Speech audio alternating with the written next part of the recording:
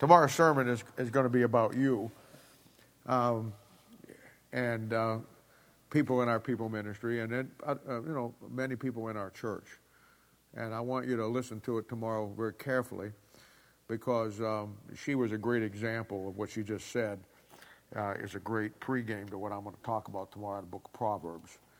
So I want you to come listening tomorrow and apply it to you, because you're here, and the people that are in the people ministry. And as I said, other people in our church that are not in people ministry. So I want you to be able to get that tomorrow. Now, I'm going to start today bringing you through a 3-year program that is going to help you with your Bible. And we'll probably add people as we go through, and we'll probably lose people as we go through. But you'll be able to get the material to follow up on it. One of the good things about what we're going to do here is that we're only going to do it once a month. People ministry, we shut down for summer. We will not shut down in the singles ministry for summer. We'll go right through it. We may have to adjust some things on the days, but we'll work around all of that. But my goal primarily for you is to help you learn your Bible. And I look at who's here today, and it's really a good deal for us to do. Now, if there's one word that would be synonymous with what I want to do with you in the Bible, one word you want to keep in front of you. If you could boil it down and say, Bob, with all we're going to do, give me one word that I need to focus on that this is going to do for me. It's the word depth. Coming to a depth in the Word of God. Most Christians have a very surface limited knowledge of the Bible. Most pastors do. And it's a thing where the mindset today is not to get very deep in the Word of God. And it's a thing where that you are going to have to do that if you're ever going to learn the Bible.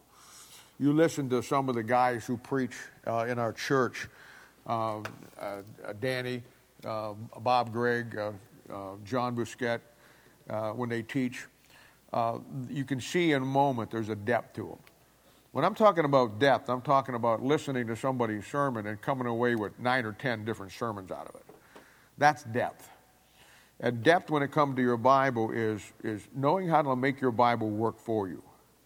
Knowing how to use your Bible to the point where it becomes the best asset you have in life. And it takes a depth to do that. We're not going to deal with surface stuff here. This is not going to be your typical Bible college mentality.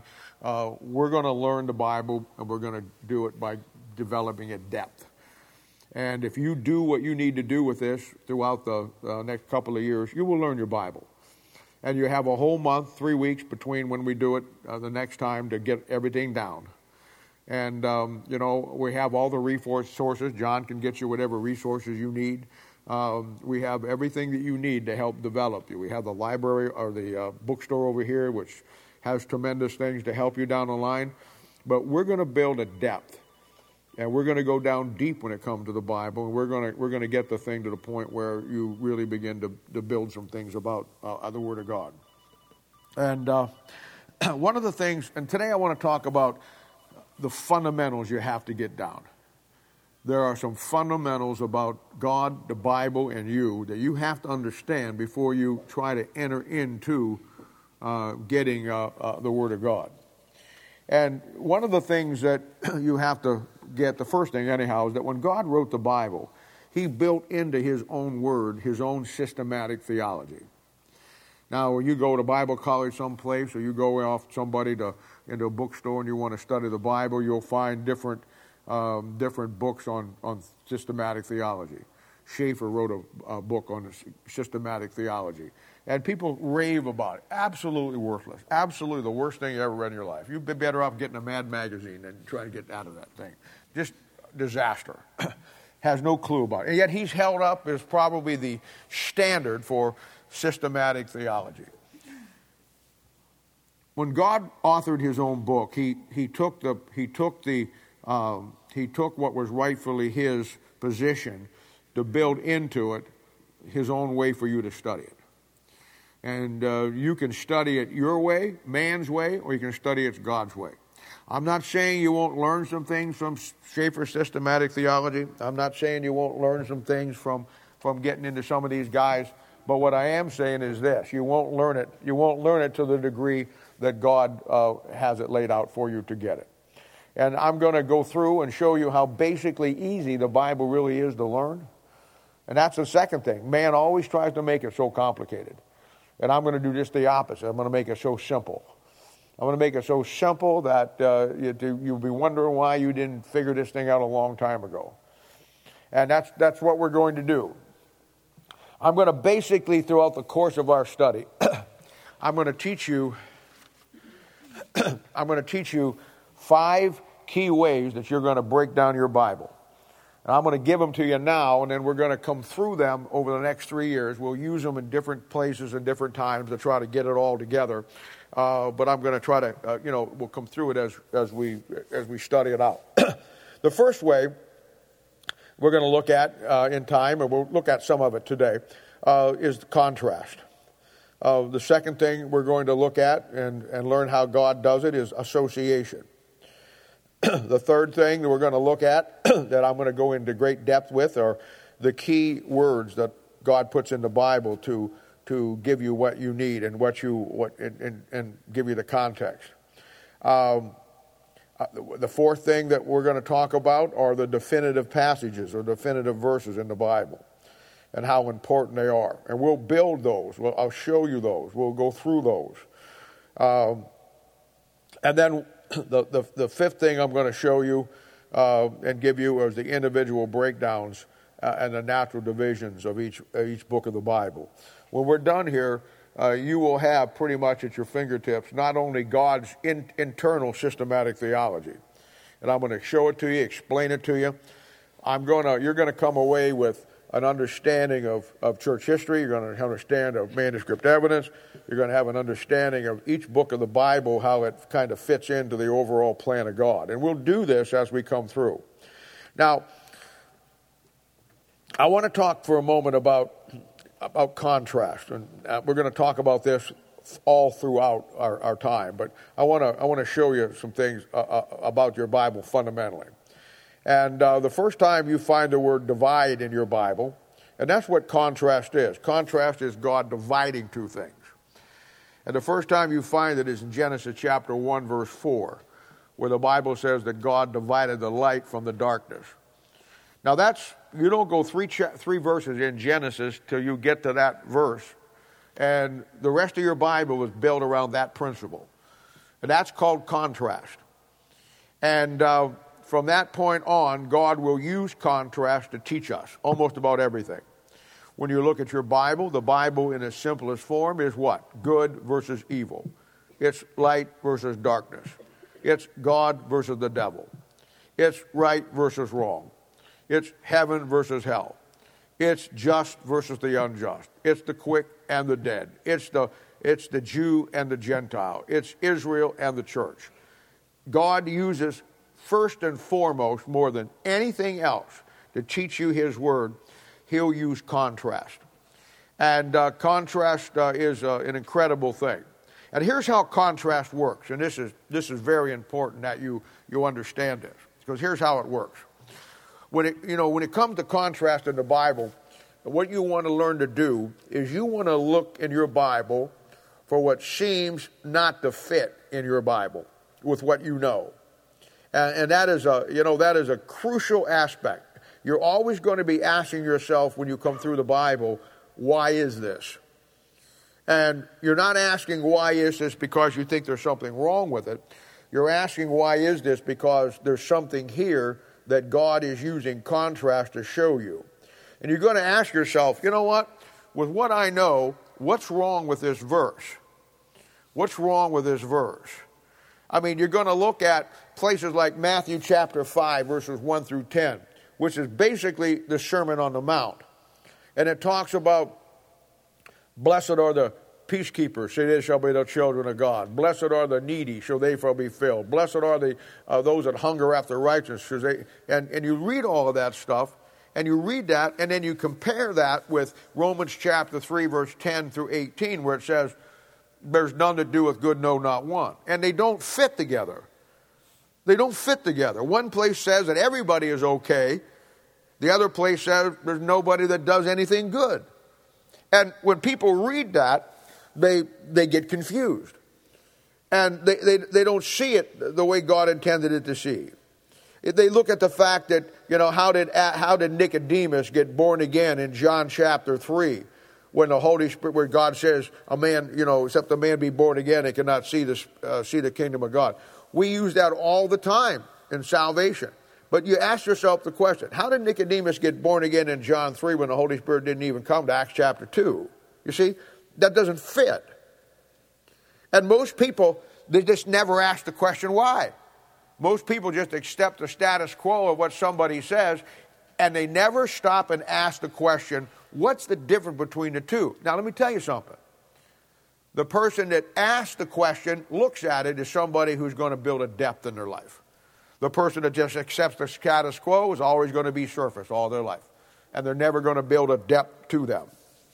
You're going to ask yourself, why does places like Hebrews chapter 10, verse 31, it says, it's a fearful thing to fall into the hands of a living God. And yet you go over to 1 Peter chapter 5, verse 7, it says, casting all your care upon him, for he cares for you. They contradict. One place says it's a terrible thing to fall into his hands. The other says, casting all your care upon him. And you read those two things and they don't fit together. You ask yourself, like in Acts chapter 2, verse 38, where the Bible says, repent and be baptized in the name of Jesus Christ for the remission of sin.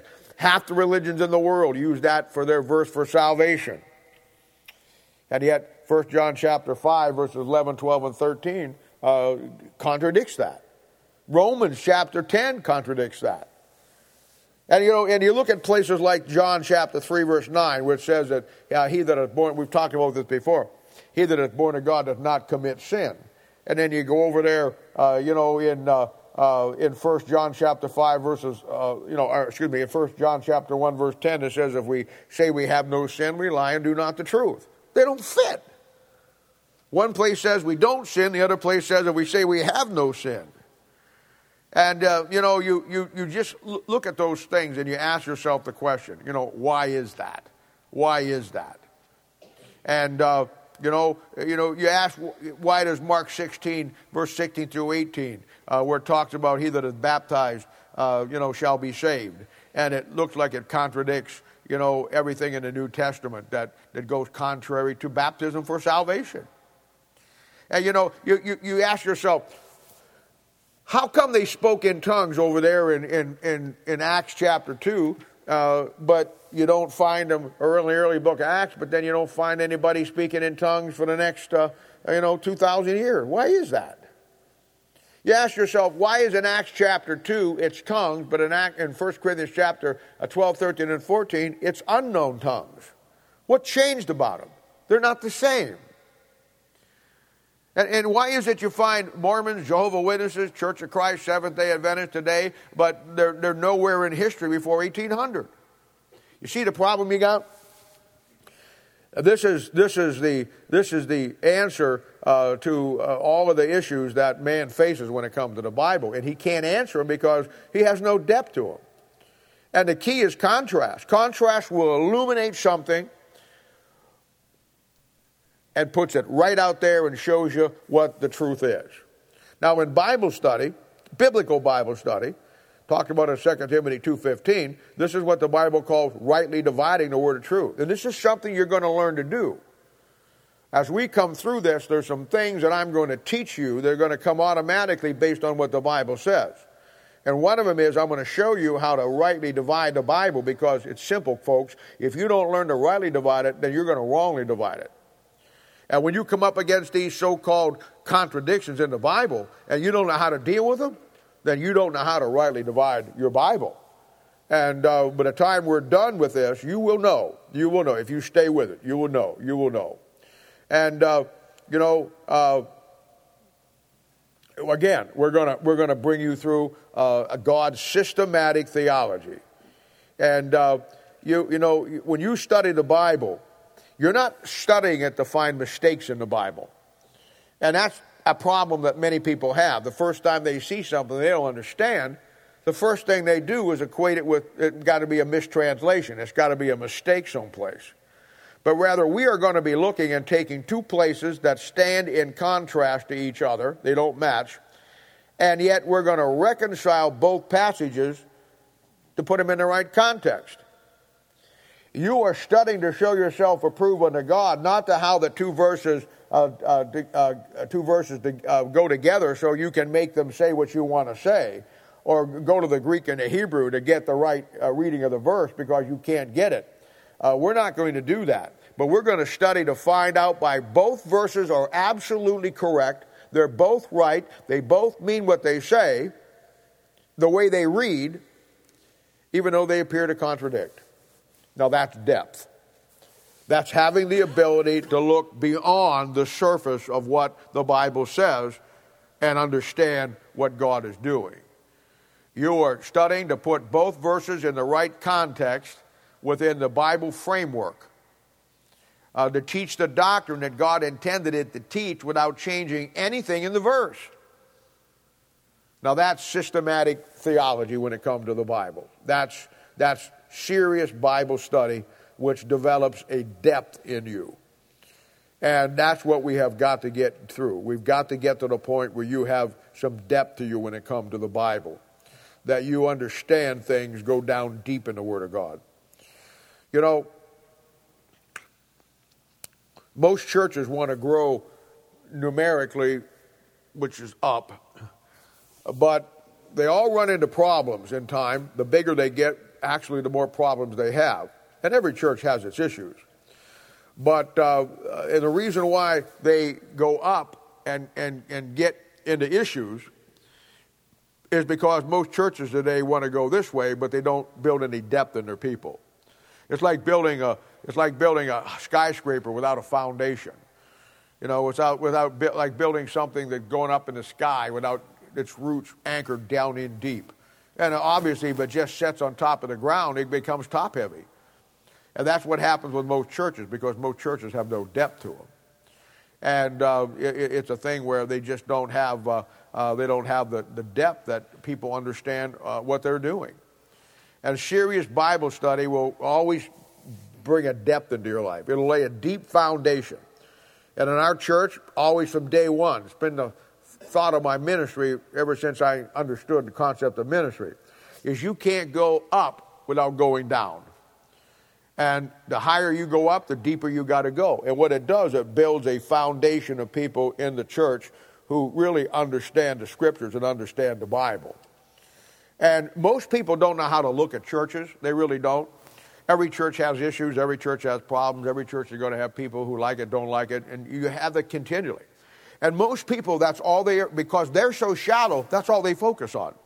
And they'll judge a church by who likes it or who don't like it. You never judge a church by that standard. You know the standard you judge a church by? The depth of that church and the people that are in it. How deep do you go? How deep does the church go? How deep does the pastor go? After 5 or 6, 7, 8, 10 years under some guy's ministry, whoever it may be, how deep are the people that were under him? You know, you got a church here in Kansas City that somebody was showing me their website where the pastor is in the process of working himself out of a job. He wants to get out of the ministry, and he put a big Facebook thing on it, made a big deal. And this guy's been here now for 30 years. I know him. He's been there for 30 years. And he's come to the place now that, he, for whatever reason, he wants to get out of it, and and so he made this big deal. And for at least 30 years, he's had probably 20 guys on staff, 30 guys on staff that have been there, pastors, all ordained and all this. And yet when they wanted to come to the point where he wants to replace himself, for whatever reason, and that's his right, he had to go outside the church and find somebody out someplace else to come in that they thought was worthy to take the church. I want to say something to you. That has got to be the most devastating, embarrassing situation for any pastor who's got the sense that God gave a goose. You've been there 30 years and you've not replaced yourself yet with somebody that can step up and take over? Are you so arrogant that you think that nobody under you could do what you do? You got to bring in some outsider, someplace, that is going to measure up to the standards that you're going to train. How are you going to train him in a short period of time who you don't know to take your job when you've had guys there for 30 years that you do know that you've never trained? Doesn't that alarm anybody? But that's where we're at today. You never judge a church by its issues. You judge a church by the depth of that church and what the people who are there are getting, that are dialed in. I told you before that churches are like the nation of Israel.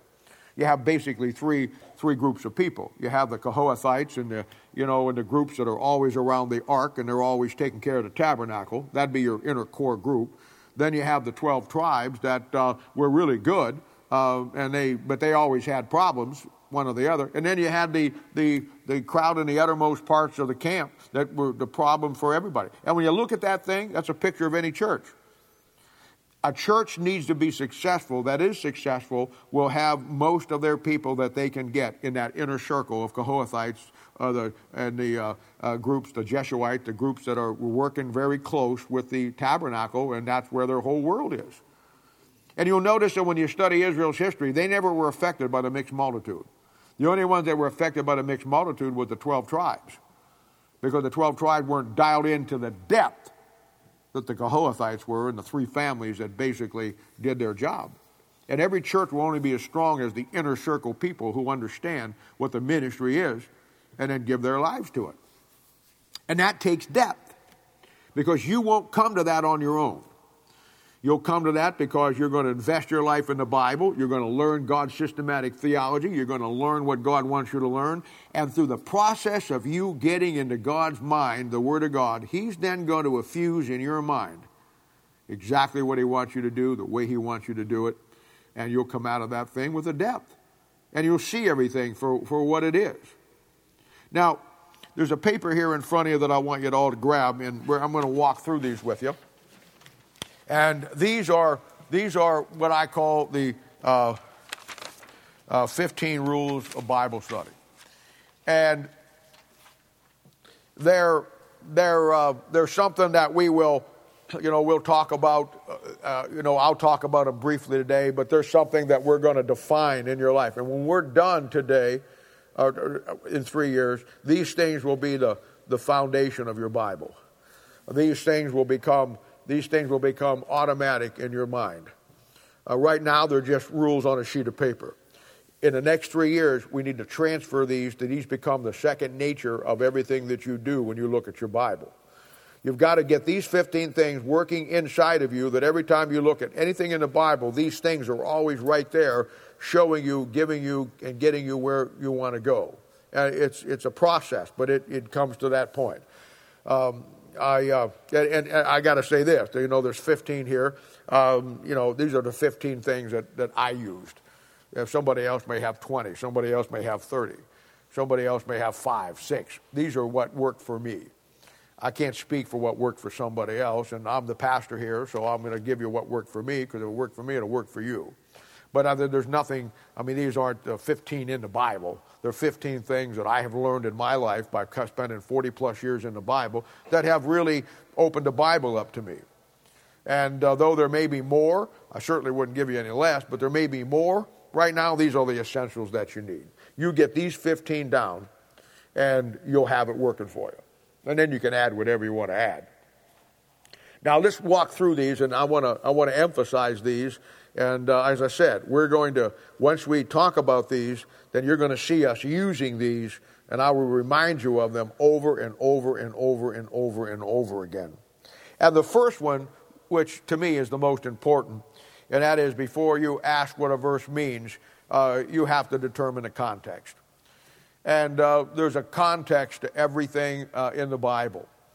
And there's a reason. Most people, here again, it comes back to the depth. Most people are so unequipped when it comes to the Bible and have no depth in the Bible that they actually think that you approach the Bible just by taking a verse out here and a verse out there and reading it and trying to apply it to something.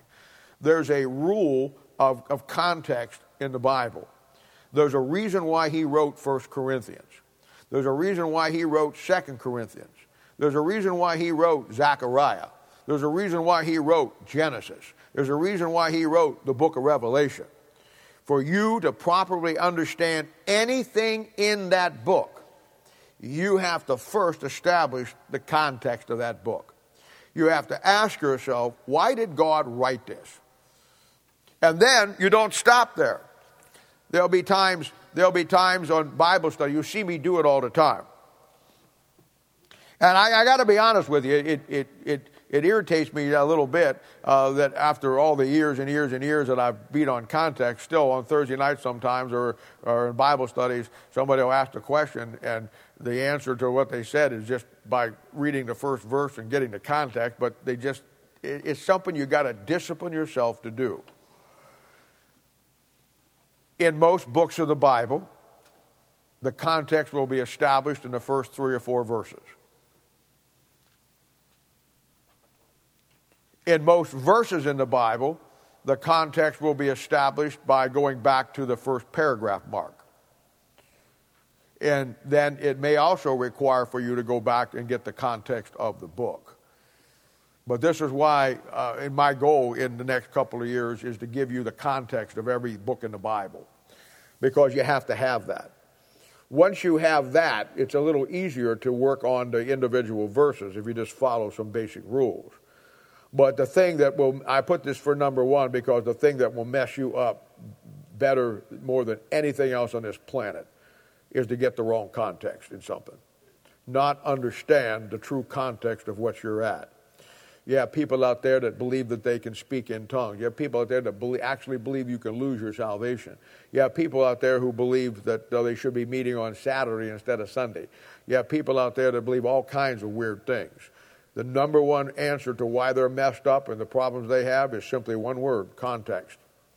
Whatever they're believing, the verses they're using to try to prove what they're trying to do, they do not have the proper context.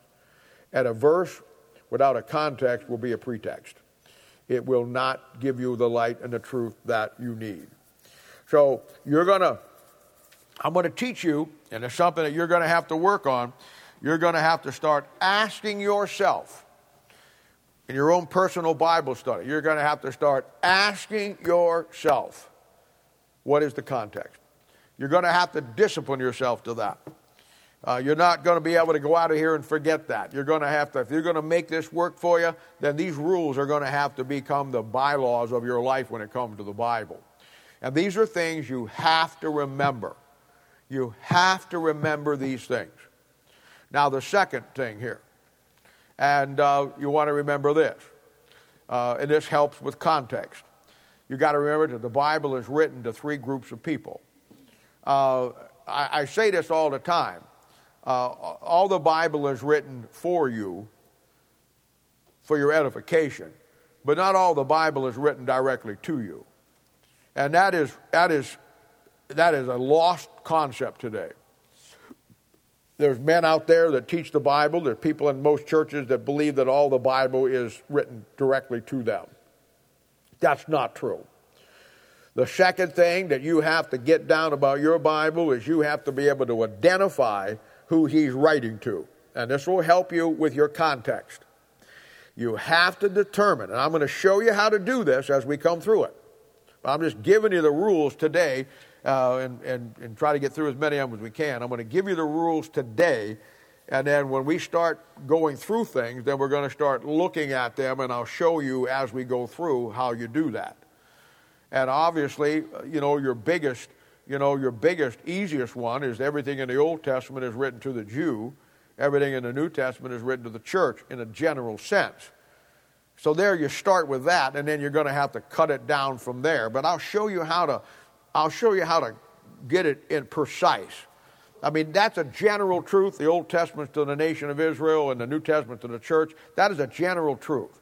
But once you get into the depth of the Bible, you find that you got to tweak that a little bit. And I'll show you how to do that. There's portions in your Bible where God is talking to the Jew, and if you try to apply it into the church age, you're going to die and go to hell. And there's places in there that he's talking to the Gentiles in the Old Testament. There's places there that he's talking to the Gentile nations, that he's not talking to the Jews, that he's not talking to the church. And then there's places that he's talking to the church that he's basically not talking to the Jews, or he's not talking to the Gentiles as a group of people, but talking to the church. And you understand that once you become a Christian, you're neither Jew nor Gentile anymore. So you got three people groups. The biggest mistake that people make is to take something that God wrote to the Jews and put it to the Gentiles, or something wrote to the church and put it to the Jews, or something God wrote to the Jews and started sticking it into the church. And you got to know where you're at with that. And that helps you identify the context. It's one of the basic, simple things of the Bible that is absolutely vital, that you have to be able to distinguish who he's writing that to. And that's the first thing. When you ask me a question on Thursday night Bible study, or my Bible study at Lincoln, or when I'm in with you one-on-one, and somebody asks me a question, the first thing I ask myself, in light of the context, is who's he speaking to? Who's he writing this to? And you see, this is where it gets kind of dicey a little bit, where you got to get some things down and get some depth, because in the New Testament, right in the middle of all the books that are written to the churches, he'll throw in some books that are written to Israel. And if you don't know where they're at and how to delineate them out, you're going to run right into it.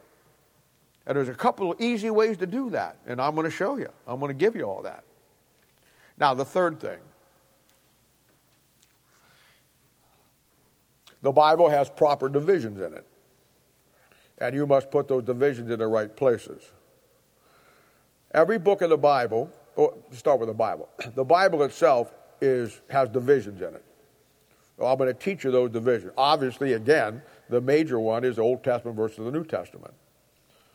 But then when you take the Old Testament, you're going to have to divide that into fundamentally two places, before the law and after the law, or during the law and then after the law. When you get into the New Testament, you're going to have to deal with it where you have the historical first coming of Christ, you have Paul's writings, and then you have the things that he's writing to outside the church that you've got to be able to place. And the Bible has divisions in it. Part of the depth of you understanding your Bible is getting those divisions in the right places. We call them dispensations in one aspect. There's 11 dispensations in the Bible. A dispensation is a period of time when God is doing thing one way and he changes it and does it another way. And I'll bring you through those 11 dispensations as we come through. But you need to know that the Bible has its proper divisions. And this goes back to rightly dividing the word of truth. You've got to be able to get those divisions in the right place.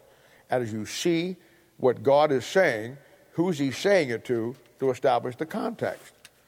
And, you have to learn to do that. And it's a thing where most people never look at the Bible in any way, shape, or form like this. They just don't. And it's not hard. The hardest part for you is going to be to stay with these 15 rules and get them automatic in your life. But it's like anything else. You know your address where you live. You can close your eyes right now and think of what you got in your living room, where everything is at, and where your bedroom, where everything is at, and where your garage, where everything is at, what's hanging on the wall, what's not, what's in the tool bench, what's not, what's in the dishwasher, what's not, what's in the sink, what's not, you got that all down. Now, and you got that all down easily because you lived there for so long. So it all becomes second nature. So when it comes to the Bible and the divisions, when you live there long enough, it all becomes second nature to you. That's all. You just got to start living there. You got to start making that book the number one thing in your life, and you got to start going after it. And just you don't have to, you don't have to spend the rest of your life studying it to learn it. You just got to, in a general sense, live there, and you'll get it. I mean, if you just started living in the Bible, where the Bible is everything that you do, and you just come Thursday night, come to this class, come Sunday morning, and do your own Bible study, you're going to learn your Bible. And you know why? Because you live there. You'll be whatever you hang out with. It's just that simple. And you say, well, how come I don't know the Bible? Because you haven't been hanging out with it the way you should. That's all. And you got to start living where the book is. And when you do that, and you start focusing on the right things. Most people, they try to study the Bible before they get all of this down. And therefore, they waste a lot of time. I'm not saying they don't learn some things. But there's a proper way that you've got to learn your Bible. And it goes through a systematic system that God has built into his Bible. Now, the fourth thing here, and you've heard me talk about this many, many times, and that's all Scripture has three applications. And in time, you're going to be able to learn to be able to divide those out. Bible has a doctrinal application. The word doctrine simply means to teach. The Bible has a specific teaching, every verse, every chapter, every book, depending on where you're at. And it has a prophetic truth to it many times, or it has just a standard truth to it many times, but that'll be the doctrinal application. What does it teach? What does it teach? Many times, as I said, it'll be focused around prophecy. Many times it won't be. It'll be just focused around the truth that you must have. When you get into the book of Proverbs, like we're in on Sunday morning, you can basically see the three applications at work. I've talked about it many, many times. First, you have a concept where he says, "My son," and we know that from a doctrinal standpoint, that son is the nation of Israel. And then it says, from a historical application, we know it was Solomon's own son. And then we know from an inspirational application, it's you and me as God's son. Once you see that all books of the Bible and all things in the Bible follow that rule of thumb, then it becomes easy for you. And that's what really makes the Bible come alive. Most pastors, most churches, they'll have an inspirational application and sometimes maybe have a historical application. But what is missing is the doctrinal application. And people say all the time, well, I go to so-and-so, hear so-and-so preach or this or that, but, he's very boring, he's very dry. And that's because the lifeblood of preaching and teaching and the lifeblood of the Bible will always be the doctrinal application. If the Bible is an engine, like you put in your car, and you have the carburetor would be the historical, and the inspirational would be the engine itself, the spark plug would be the doctrine. Without the spark plug, nothing's going to go anywhere. That's really what fires the Bible up, is the doctrinal thing. It gives you the complete overview of what God's doing. And I tell people all the time, the inspirational and the historical is easy. If you get the doctrinal application down first, then the other two just fall into line. And, I've told you before, and again, it goes in one ear and out the other with most people. You take the book of Psalms. The book of Psalms is the probably easiest book in the Bible to figure out doctrinally. And I've told you before, doctrinally, you got three things in the Psalms. One of three things. You either got doctrinally, you got the Jew in the tribulation period, or the Jew at the second coming of Christ, or the Jew in the millennium. And they're all typified historically by David. And it's all typified by David going through his tribulations, David getting the delivery of God, or David living in the high, tall timbers when he's right with God and everything is going good. And inspirationally, it's a picture of you and me. It's a picture of you and me going through our tribulation period, you and me being delivered, and then, we giving God the thanks because, of all that God has done for us. It's not hard. And the doctrinal application will always be the one you want to get down first, and it'll always lead you to the other two. And I'm going to, I do that all the time. I lay out and show you all the time all the different aspects of the doctrinal application. I'm going to leave here and have a cigarette, so I'll be back in a minute. Cold up here, man. It's cold. Why don't you turn the air off? Yeah.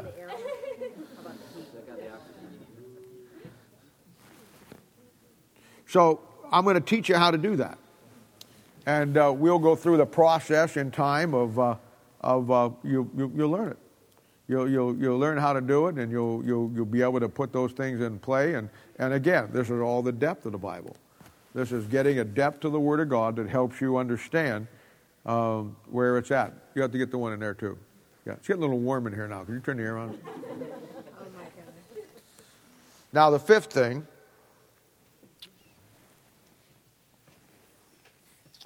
And this is a really important one. We're going to spend some time on this when we get to this point. And this will probably be the first thing that we look at.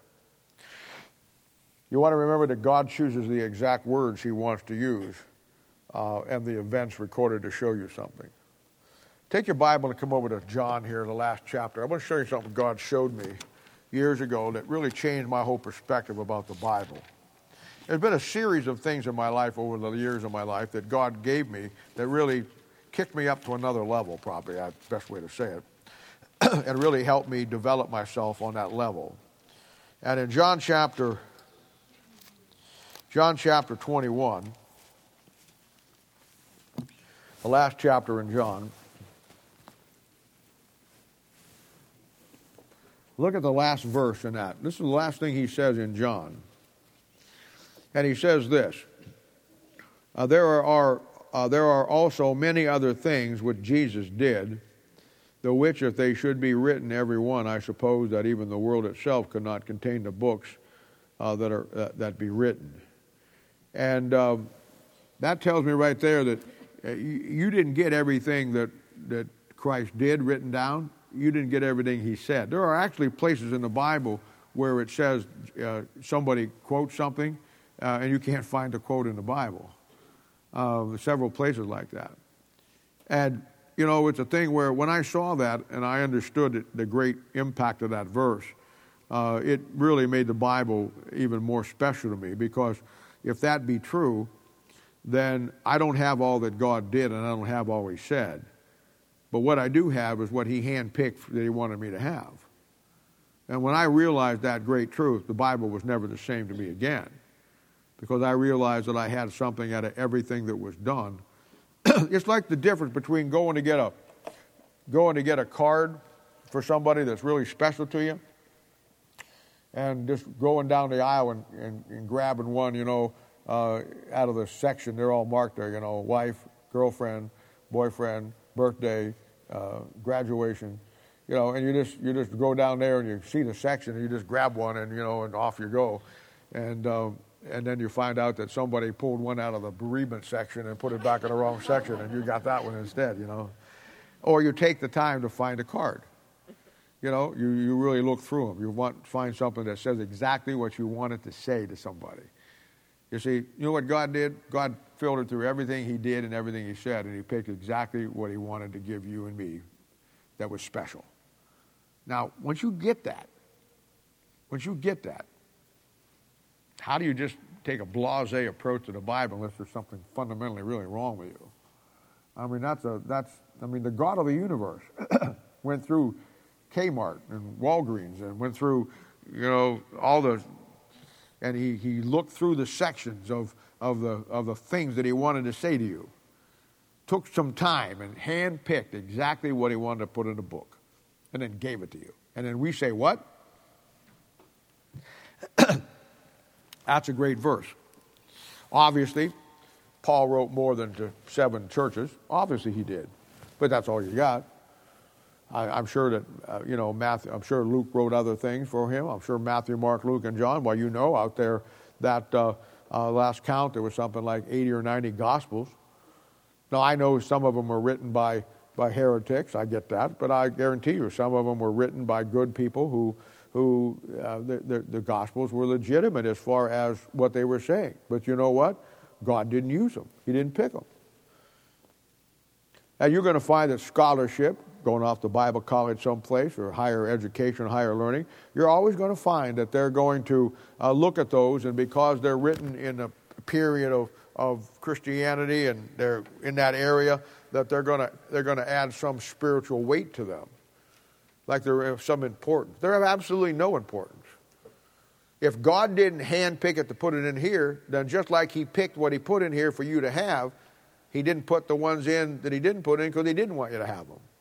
So the ones he gave you were valuable. The ones that he didn't put in are of no value to you. In other words, you got everything you need in the book that God gave you. And if you can come to that understanding and appreciation of it, then you're gonna get some depth. If you don't, then you never will. You never will. And just because you come to this class, there's no guarantee you're going to get that depth. That Bible says, study to show thyself approved, first of all, unto God, and then it says, a workman. You're going to have to do some work. You're going to have to make this thing for yourself what you want. Now, the sixth thing, and that is the fact that when you get into your Bible, we start to get some depth, and we'll see this, you'll find that God has three distinct plans revealed in His Word. God has a plan for the universe. That'd be Isaiah chapter 9, verse 6 and 7. God has a plan for the earth. I think that's Isaiah 45, if I remember right. And then God has a plan for your life. And if you haven't figured it out yet, your life is on this earth, and earth is in the universe. All three plans are separate, but they're all connected. They're like the Trinity. They're all connected, they're all the same, but yet they're all different. They each have a different function. God's plan for the universe is different than God's plan for the earth. God's plan for the universe and the earth is different than His plan for you, but they're all connected. And that's why you can't fulfill God's plan for your life without understanding the other two plans. That's how the connection works. And most of God's people, they never do that. They never think outside of the neighborhood that they live in. And, to them, world missions is going to the block party down the street. They don't ever get the fact that there's more to it, and there's God has a plan, and those plans are unfolding, and those plans are going to continue to unfold till they all come to fruition, and then you're going to see how they all work. But right now, we need to know those things. The seventh one, and this will be a great one. This should come over to Romans here, chapter 1 on this one. He says the invisible things of God can be seen by studying the things that God made. Now, this is one of the great hidden principles in the Bible that really unlock a lot of things. They really do. And there's things in the Bible when you look at it and you get something like this that it just changes again your whole perspective. And look at Romans 1:20. For the invisible things of Him from the creation of the world are clearly seen, being understood by the things that God made, even His eternal power and Godhead, so they're without excuse. Now that verse simply says that everything God made in His physical creation will be some kind of manifestation of who God is. And that's why he says at the end that the Gentiles in Romans chapter 1, that's the context, they're without excuse. They have the witness of the things that God made. And everything that God makes, He makes after a model of something for Himself. When He made those trees back there in Genesis in the garden, He made trees that had seed within itself. And those trees produced life by passing seed into the ground, and it kept on going. That's a picture of exactly what you do after you get saved. The seed of the Word of God in you, you pass it on to somebody else, and you reproduce fruit. All laid out in Genesis 1. And you'll find that the Son's a type of God the Father. Got the three aspects. It's got X-rays, heat rays, light rays. X-rays are a picture of God. Light rays are a picture of Christ. Heat rays are a picture of the Holy Spirit of God. Everything. The moon's the type of the Christian, Job 25:5. It doesn't shine by its own light. The moon reflects the light of the sun. As a Christian, you don't shine by your own light. You reflect the light of the sun. What happens when the earth comes in between the sun and the moon? Well, science calls it an eclipse, but in the Bible, it's you getting out of fellowship with God because the light of the reflection from the sun in your life goes out because the world came in between you. Romans chapter 1, verse 20. Incredible. And I could go on and on and on and on and on and on and on all day with those examples of that. And you find those things where God He really, really, really uses the things that He made. Come over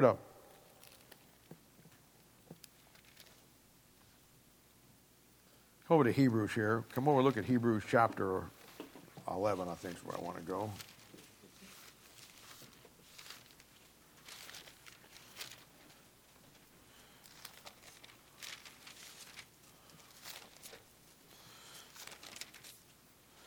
This one goes along with that.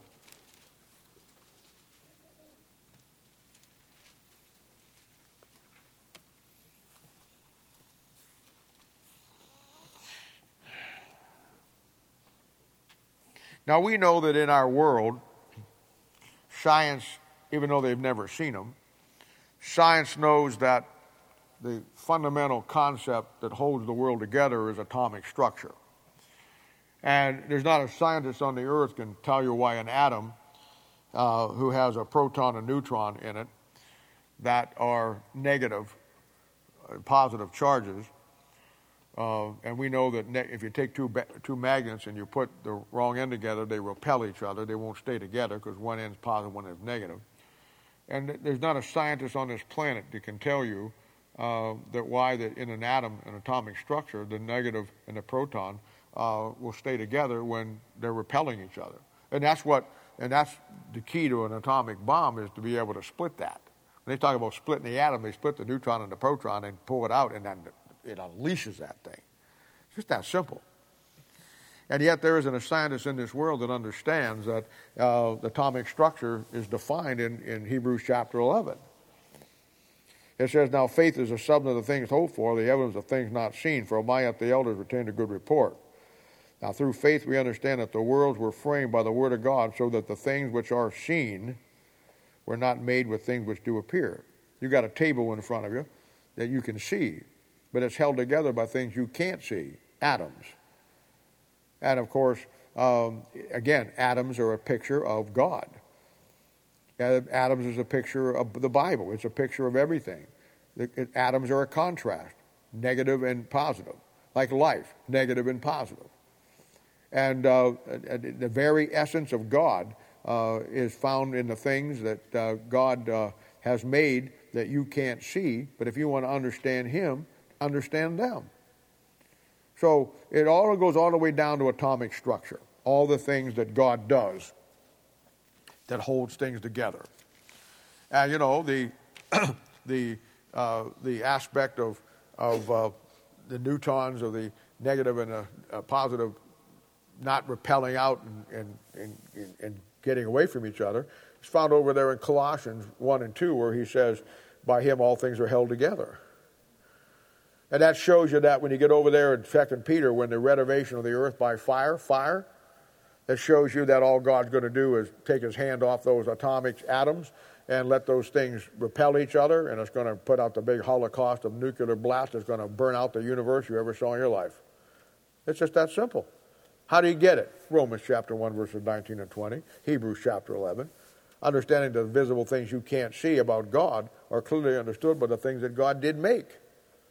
And when you follow that line of reasoning and you look around you, why do you think Jesus all the time in Matthew, Mark, Luke, and John was always telling people to look at the things around them?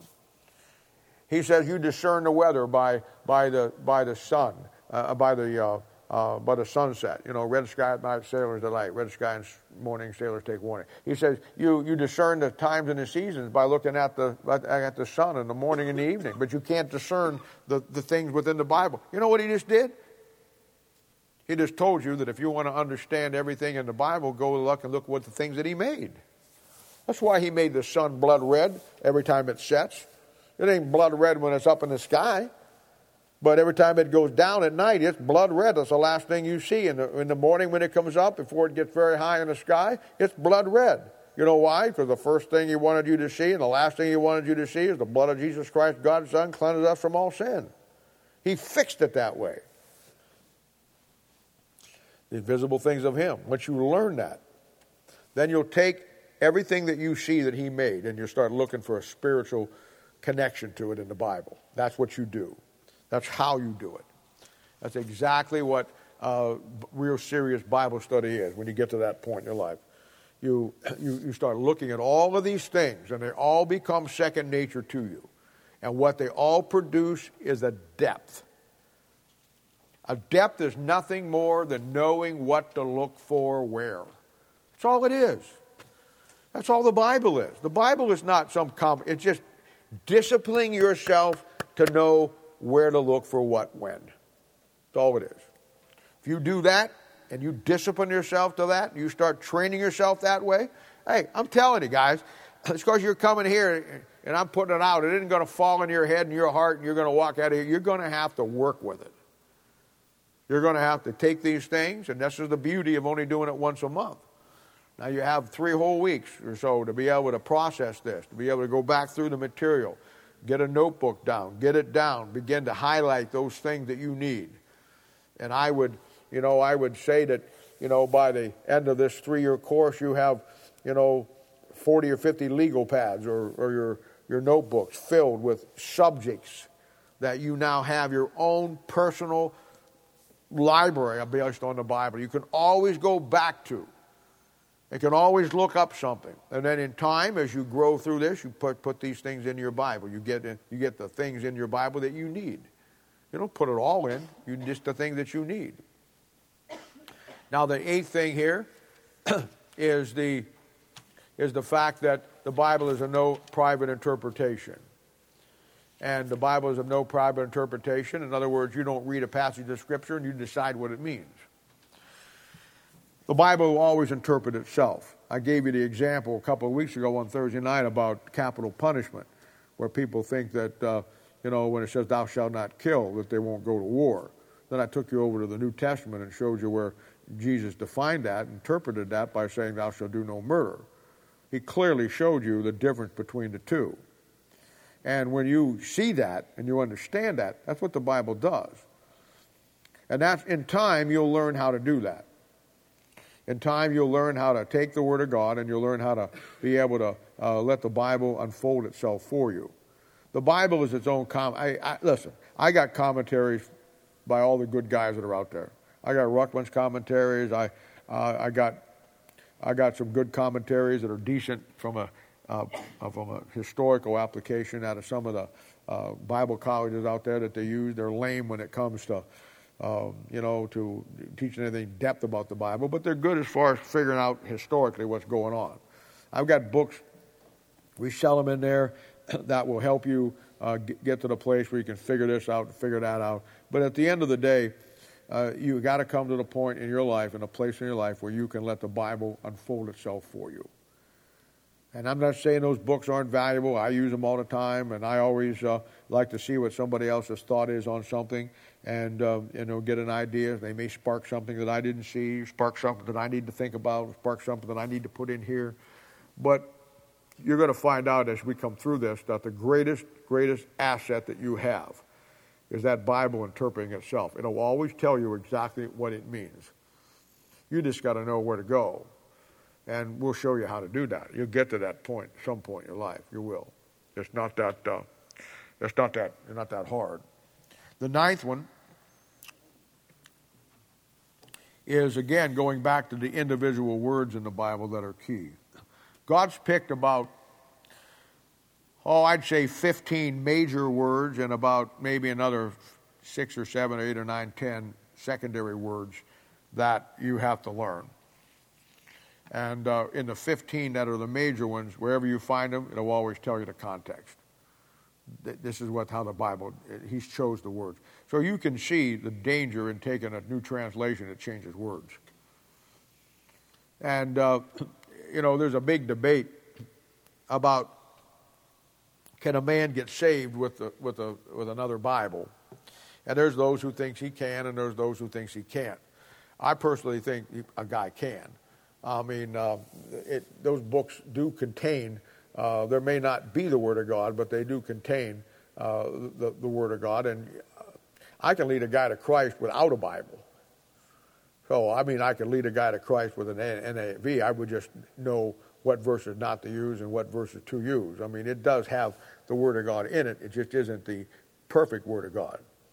So I don't fight if somebody wants to take that position. That's fine. I don't really care. I personally think you probably could. But I'll tell you what you cannot do with a new Bible. You can't grow and learn the Bible. Because the devil's done one thing, and that is that he's destroyed all the cross references. He's taken everything out of it that is God's systematic theology. He's destroyed the words. And once you take the words out, you've lost your Bible. Because the Bible's built on individual words.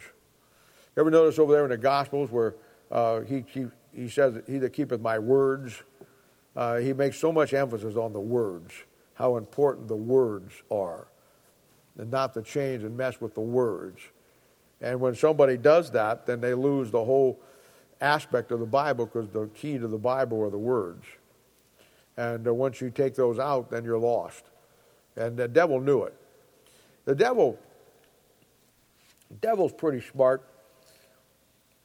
He knew that his religion which is the Roman Catholic Church, he knew it would always do a fair job of damning people's souls and getting them to hell. And he's got enough other false religions out there, that are the secondary ones that come out of the Roman Catholic Church, like the Church of Christ, the Jehovah's Witnesses, and the Mormons, and all that crowd. He's got them, so he's getting plenty of people in hell. His goal, by putting out a new translation to God's people, was never to damn Christians or people that in the New Testament churches to hell. I mean, he may get some that way, but he's going to get all he wants from the churches that he has. That was not his goal. His goal was that he wanted to produce a Bible that God's people who are saved would accept as God's word, and because of what he did to it, that he destroyed it, took all the references out that you cannot grow through it, that he produced an effeminate Christianity that didn't know anything about the Bible. And in doing that, he would accomplish his overall goal, because then nobody would get the burden to win people to Christ, and, the rest takes care of itself. So his goal necessarily with all the new Bibles wasn't to damn people's souls to hell, because primarily those Bibles go into the hands of Christians. His goal was to stop Christianity cold with a Bible that was dead, that had no life in it, that could teach you anything about God, because it's all destroyed. And then he knew that Christianity would fold up and fall apart, and just as it has. I get criticized all the time, for talking about other churches and talking about other pastors. And it's a criticism that I deserve. I do. But you better look at my motive of why I do it.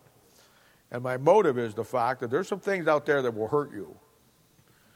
The same people who don't like me talking about other churches and pastors and whine about it are the same kind of people that probably complained about their moms and dads correcting them when they were growing up.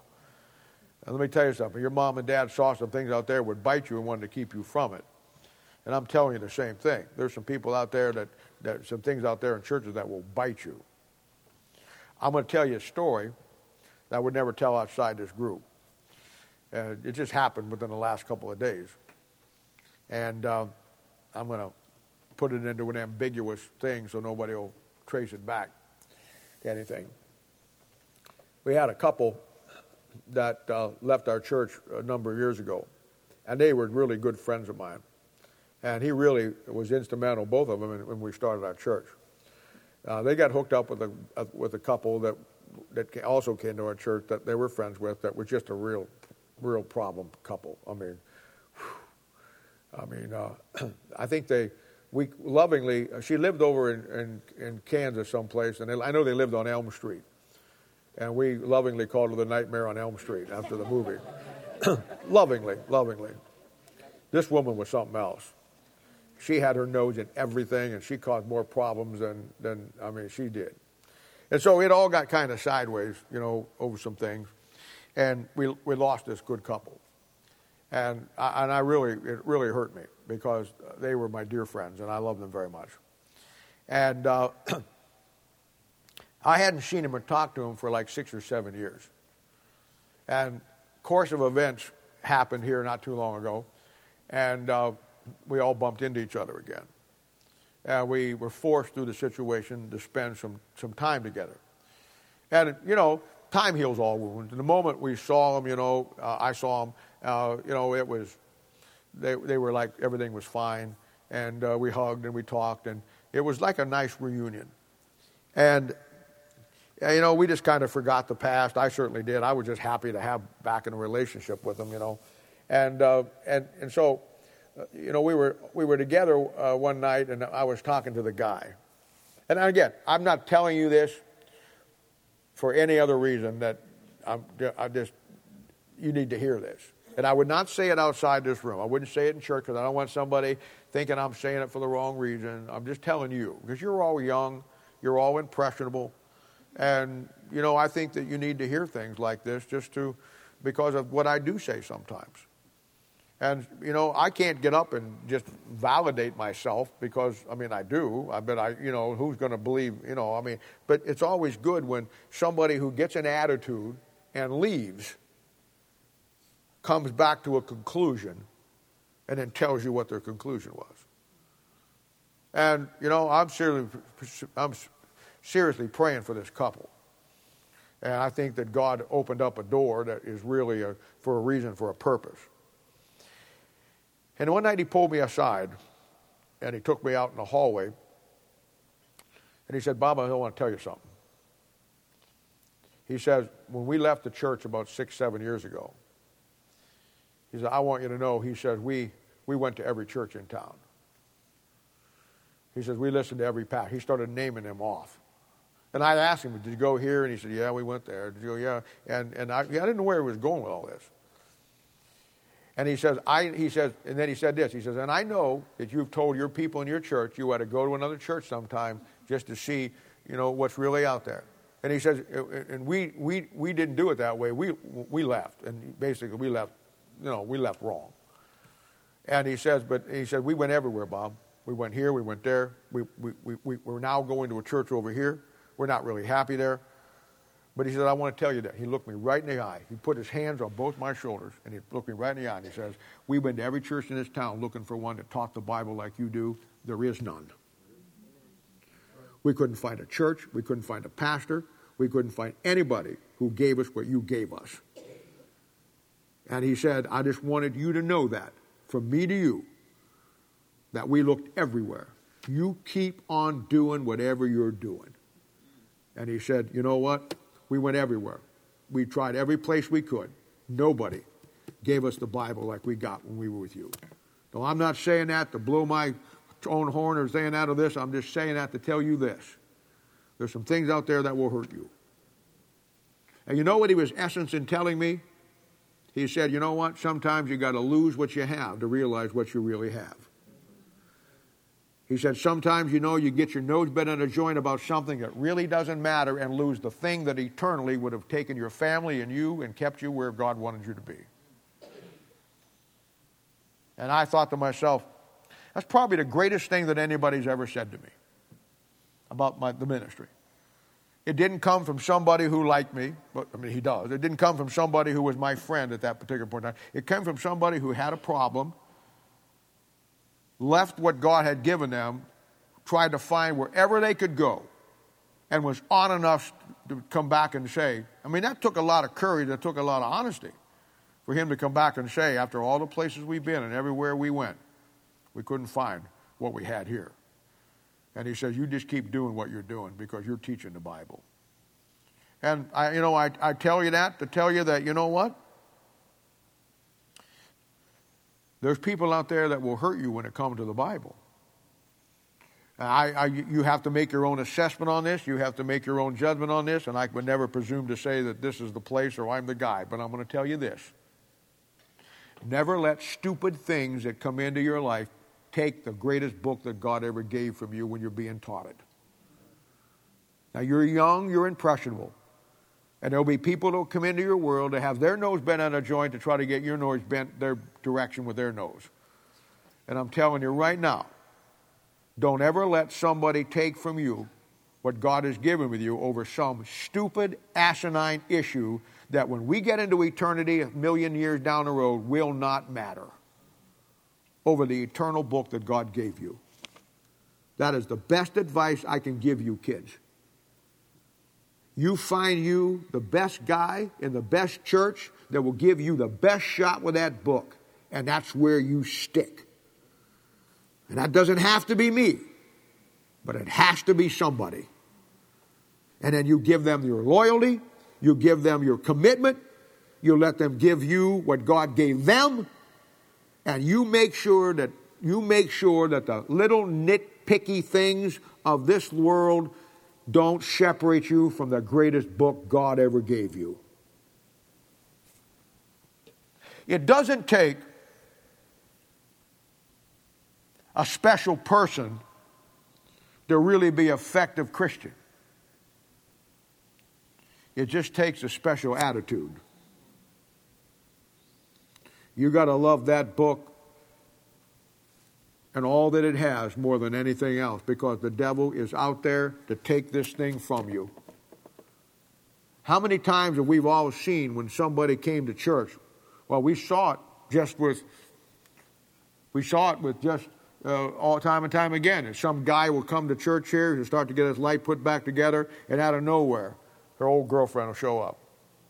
We've seen him where a girl starts coming, and she gets there, old boyfriend calls out of the blue.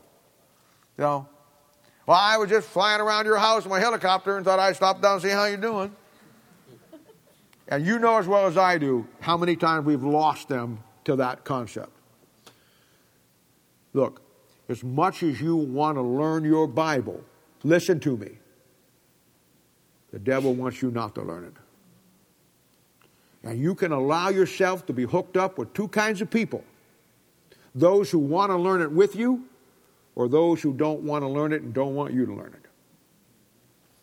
And you get to choose. This thing is much bigger than just a class to learn you and teach you the Bible.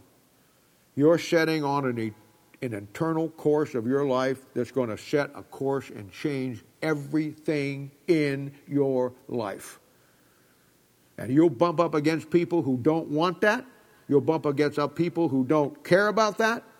And if you're not careful, they will get their attitude to wash off on your attitude, and they'll take from you the very greatest book that God's ever given you. It happens all the time. It happens all the time. So you need to realize that book God gave you has key individual words in it that cannot be deviated from. You have to stay with it. And you have to look at this thing differently than anything else you've ever done. Because you have to know that someday you alone are going to stand before God at that judgment seat of Christ, and you're going to give an account about the Bible that God gave you. And I'm going to preach on it tomorrow. You're not going to give an account of what you knew or what you didn't know. You're going to give an account of what you couldn't find out, but you didn't.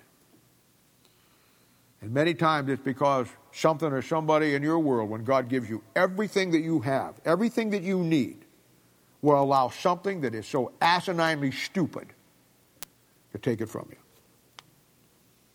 You got to guard against that, kids. I'm here with you. You singles, you're the apple of my eye. I brought in the best people I have to help me with you because I want to give you the best shot I can. I ain't kidding you. I want to pour everything I know that I've learned in 40 plus years into your life. I'll give you whatever I got. And I got people here in this room who have been with me as long as anybody else on this planet who understand it, who will work with you and help you. If you want help with learning what you get to learn, we're going to get there here for you. That's why we're here. But I want to tell you, not everybody on this planet is going to be happy with where you're at wanting to learn the Bible, including the devil. And he's going to try to throw every roadblock in your life he can. He'll use everybody that he can. You have to determine in your own heart and your own soul what you're going to do with the book that God gave you. It's just that simple. Number 11. Excuse me. Number 10. Always give the Bible the benefit of the doubt. Bible is never wrong. Just get that in your head. I come to a place in the Bible I can't figure it out. It's my problem, not God's.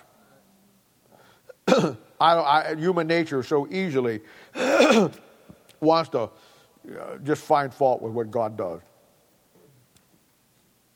Especially when it comes to the Bible. And you always give the Bible the benefit of the doubt. That Bible is true in every aspect of our lives. And you stay with it. You stay with it. You never approach it from the fact that it is an absolutely perfect, without error, and has everything in it that you and I need.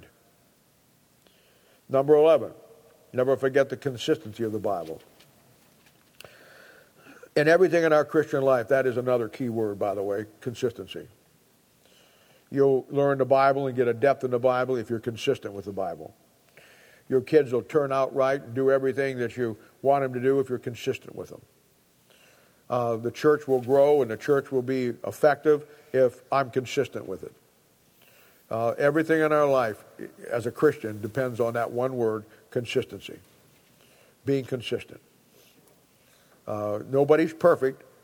Nobody's not a hit of 100% all the time. That's not what God ever asked you to be. He asked you to be consistent. When you fall down, you get up. It's just that simple. I've never faulted anybody for anything that they did, any mistake that they made, because I made my share of mistakes like anybody else. The thing that I fault them for is not getting up when you fall. There's no excuse for that. There is an excuse to fall. There's no excuse not to get up, clean it up, and get back in the fight. That's consistency. Consistency, at the end of the day, you're still standing. Knocked down 20 times, but you're on your feet at 6 o'clock in the afternoon, ready to go. That's consistency.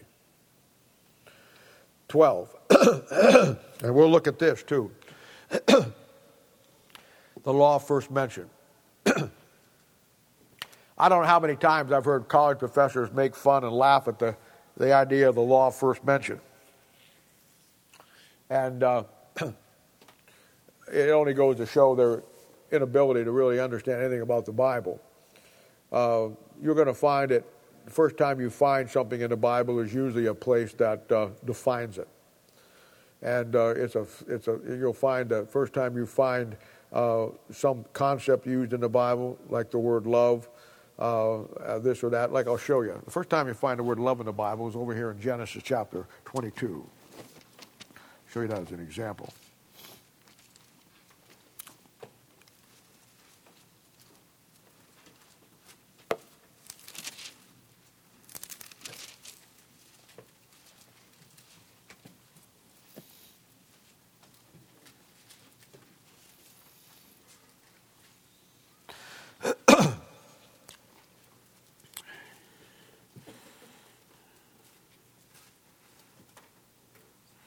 Now it says in Genesis 22, and it came to pass after these things, 22:1, that God did tempt Abraham, and said unto him, Abraham, and he said, Behold, here am I. And he said, Take now thy son, thine only son, Isaac, whom thou lovest.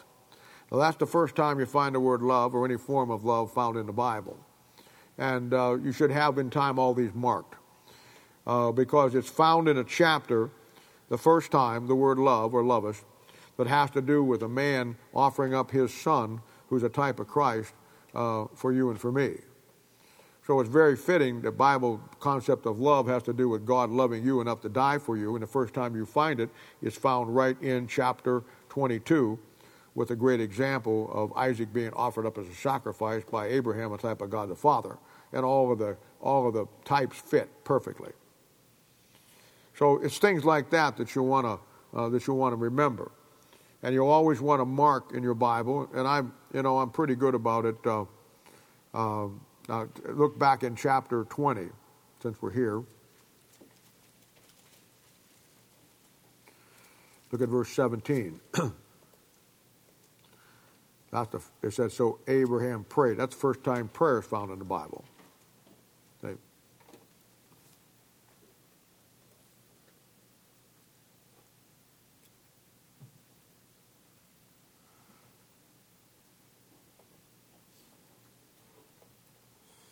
So you'll want to mark those things in your Bible when you find them, and they'll always be significant. And that's why, you find the law of first mention. First time you find the New Testament church in the Bible, after Acts chapter 7, will be the church of Antioch. That's very instructive. And you're going to find that that's the model church. And, of course, it's a thing where every time the law of first mention is an unwritten law of the Bible, which is absolutely incredible as far as giving you the insight of what you need of understanding things. Then, and I will go through, and as I said, as we go through this, I'll mark, you're going to see, we're going to start putting all these to work for us. You're going to see how I got them in my brain, and how every time I'm telling something, you're going to see how all these just keep coming. And my goal is to get you to that point. These 15 rules here make up the depth of the Bible. 13. Always take a passage literally until it's impossible for you to take it literally. Now that's a good rule to follow, because when you get into the book of Revelation, it's hard to believe that all that's going on there is literal. Now the Roman Catholic Church, as with most churches today, teach that Revelation is allegorical. Allegorical is a big $25 word that simply means it doesn't really mean anything. There's no real meaning to it. It's just symbolism. And of course, there are places in the Bible where you have symbolism, no question about that. But you have to be able to delineate where it is and where it isn't. I would say that 99% of the time, when you find something that looks like it's impossible to take literal, you just go ahead and take it literal, and it'll always be something that is actually happening. It's like I said, when you get over there in the book of Revelation, sometimes it's hard. One of the things that you find over there is in Revelation 9:1, the bottomless pit opens up, and these demonic creatures come out. It's kind of like the Bible version of The Walking Dead. And they're very grotesque. The Bible says that they have teeth like lions, hair like women, stingers like scorpions. And it's kind of hard in your mind to think of some kind of being like that. So when they get into it, everybody takes those things and tries to make them not literal. It makes them a symbolism of something. And I've seen guys do that, and it's always been amazing to me how inconsistent the guys are when they do that. They'll talk about take the beasts, these creatures' descriptions, and they'll make it all symbolism. But the Bible says that they come out of the bottomless pit. They never make that symbolism. How do you take what came out of the bottom of the pit that is real symbolism when they came out of a real place? I mean, if you're going to do it justice, then you got to make the bottom of the pit not literal. And of course, this is where I'm at. I tell you, whenever you deviate from the Bible, and this is something you want to remember, whenever you deviate from the Bible, you're going to shoot yourself in the foot someplace. Because when you start deviating from it, the Bible is built on such a consistency of truth that you just have too many pieces hanging out that make you look like an idiot. Like the bottomless pit thing. I'm going to allegoricalize, and I'm going to make these beasts not literal, but I'm going to leave the bottomless pit literal. Can't do that. If allegorical things don't come out of a legitimate place. But that's my point. You're going to cross yourself up somewhere. And the reason for that is the Bible is a network that crosses. I'm going to show you in time how that you build a safety net of doctrine in the Bible that keeps you from falling. And it's basically an incredible process that God has built into His Bible that keeps you from falling through. And it's a safety net of doctrine.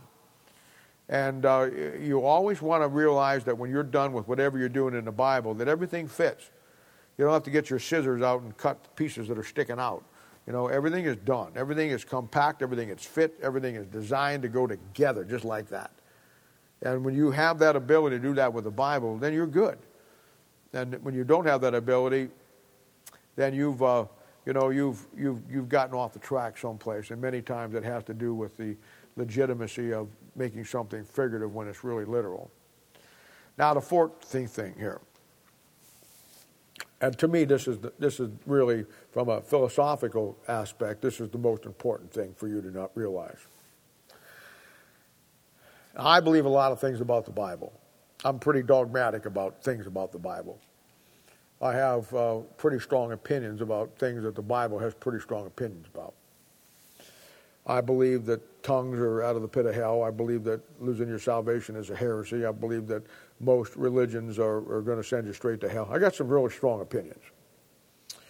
But here's where I'm also, and see, because I'm this way, people don't see the other side of me.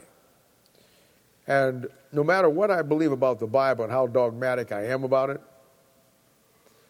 I am always prepared to change whatever I have been taught or whatever I have believed when somebody shows me that now goes contrary to the Scriptures. In other words, I don't have to believe anything. I just want to believe the truth. I don't have any pet doctrines. I don't have any things. You take a guy who believes in tongues.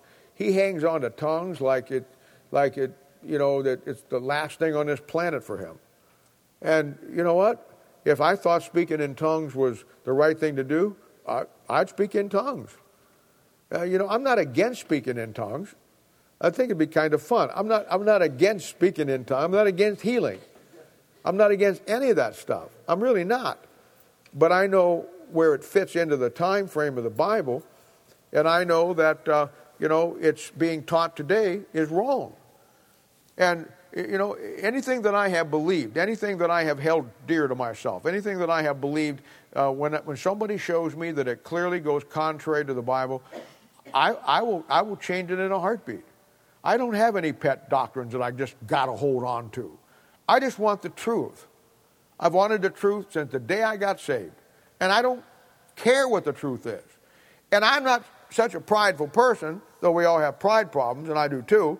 I'm not such a prideful person that if I'm shown something that I have believed for 40 years is now wrong, that I wouldn't dump it in a heartbeat. Because I may be prideful in some areas of my life, but I'll tell you one area where I'm not prideful, and that is I want everything that God has for me, and pride is not going to let me keep back the truth just because I want to believe something when somebody shows me the difference. So I'm saying this to you young little minds today. Wherever you go in life, when it comes to that Bible, always be prepared to change whatever you've been taught or whatever you believe when it goes contrary to the Bible. Never make the Bible line up to what you believe. Always line up what you believe to the Word of God. And follow that rule. Change whatever somebody shows you, whatever changes. A lot of you came to this church, in our church, maybe not you, but you came from another religion. Some of them were Catholic. Some of them were charismatic. Some of them were messed up in other things. And you know what? When they saw the truth, they dumped whatever they had just like that. And I hope they never lose that. Because that's really where your safety is of ever getting prideful when it comes to the Bible. You always want to be able to make the Bible line up to what it says, not what you want it to say. And you don't never develop pet doctrines. Hey, I believe the King James Bible is the Word of God. I believe it is, cover to cover, including the cover. But if somebody could prove to me that the NIV, the ASV was a better book, I'd be preaching out of it tomorrow.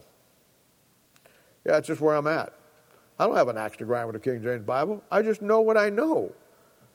But if you show me what the truth is, and it's the truth, and I'm in error, I'm with you, man. I don't see any benefit of me hanging on to a lie. Do you? When it's going to affect me at the judgment seat of Christ. I want the truth. But truth always has to come through the Scriptures. And so you stay pretty clear to it. And then the last thing, and we'll get into this as we come through it, numbers are the key to the Bible. Without a doubt, the key to God is mathematics. Mathematics in science is the universal language. They do it by prime numbers.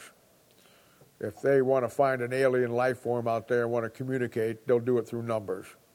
That's their thinking. Because they know that fundamentally all universes, no matter where, all intelligent beings would have some kind of numerical system. It's universal. So they use different aspects, but it's on a numbers system. And God, everything we do in our own life, we do by a number system. We just don't think about it. If I want to call you and talk to you, I got to go through a number system and call you on your cell phone. If I want to come over and visit you, I got to go through a number system on your address. If I want to find where I'm at in Kansas City, I go through a longitude and latitude. That's a number system. If you want to find out where you're shipping something to, you got to have a zip code. That's a number system. If you want to call in and do something, you got to have your Social Security number. Everything we do in life has to have a number associated with it, because everything in the world revolves around numbers. And it's the same way with the Bible. So when you want to find God in your Bible, depending on what you want to find, you got to go. You got 66 books to work with. So you got to go to Exodus, 2nd book, 15th chapter, and 12th verse. You got a number system you find God through. And Einstein said one time before he died, when Billy Graham tried to witness to him, he said, I can accept that God is not a mathematical formula, because Einstein was big into math formula. MC squared equals whatever it equals. He doesn't know how close he came to finding God with that statement, because God is a number system. God does everything by a number system. And, it's a thing where in the Bible you're going to find out that there are certain numbers that mean certain things that are always key. And we'll come through them. Number 1 in the Bible is always unity. Number 2 in the Bible is always division. Number 3 in the Bible is always the completeness of things. Number 4 in the Bible will be of the earth. Number 5 in the Bible is death. First man dies in the Bible, Genesis 5:5. When when you're on a ship someplace and you break down on your Caribbean cruise and they call it in, you're dead in the water, they call it a number 5 shutdown. You're in an airplane someplace and you're shot down and your engines fail and they call it, get out there, you get on the key, flip the mic and you say, Mayday, Mayday, Mayday, Mayday. Why not June Day, June Day? Why not April Day, April Day, April Day? Why May Day? January, February, March, April, May. See? 5th month. That's the way it works. And so 6 in the Bible is a number of man. So the Antichrist has a number of man, and there's 3 men connected with him, so it's 666. 7 in the Bible is a number of God. It's a number of perfection. So God does everything by 7. 8 in the Bible is a new beginnings. So you got the earth running 7,000 years, and the 8th is the new beginning. Is it that simple? 9 in the Bible is fruitfulness. So you got 9 fruit of the Holy Spirit of God over the book of Galatians. Galatians is the 9th book in the New Testament. Galatians has 9 letters in its name. It's 22, verse 22 and 23 equals 9. 10 is the number of the Gentiles. First Gentile saved in the Bible, found in Genesis, or in first Gentile kingdom, found in Genesis 10:10. First Gentile saved in the Bible, like you and me, is Cornelius in Genesis chapter 10. That's number 12 is the nation of Israel. Number 13 is the number of the devil. That's why it's an unlucky number. So you're going to find that certain numbers always mean certain things. And so when you find them in the Bible, it's part of the depth scenario. You find them in the Bible, you pay attention to them, you look at them, and many times they'll lead you right to where you need to go. So what I'm telling you here with these 15 rules, you get these things down in your mind. You get them working second nature in your life when you come to the Bible. That whenever you look at, these things are just floating and filtering and doing everything that you want to do. And, it's a thing where, once you do that and you start using these things and we start training you in these areas by showing you through association and you just living there, this will produce a depth for you. This will take you down and give you a depth foundation in your life in the Bible that you won't get just by, and most people, bless their hearts, they try to learn the Bible, and so they'll start reading here, and then they'll study this and they'll study that and they'll study this. And I'm not saying you don't learn some things about the Bible that way, but you won't learn the Bible that way. At some point in your life, if you're going to learn the Scriptures and you're going to get a depth to you, you have to start, scratch off a place and start getting God's systematic theology down the way we're going to do it. You'll look back 10 years from now, it'll be the greatest thing you ever did. Because it will legitimize you when it comes to the Scriptures, and it'll give you a depth to the Bible that you'll never get any other way. Okay? Well, we got through those today. We'll hold up. Next time we get together, we'll jump right into it. But you got enough to work with today, and we'll start going through the Scriptures and looking at things and talking about fundamental things that we're going to talk about. And that's what we'll do.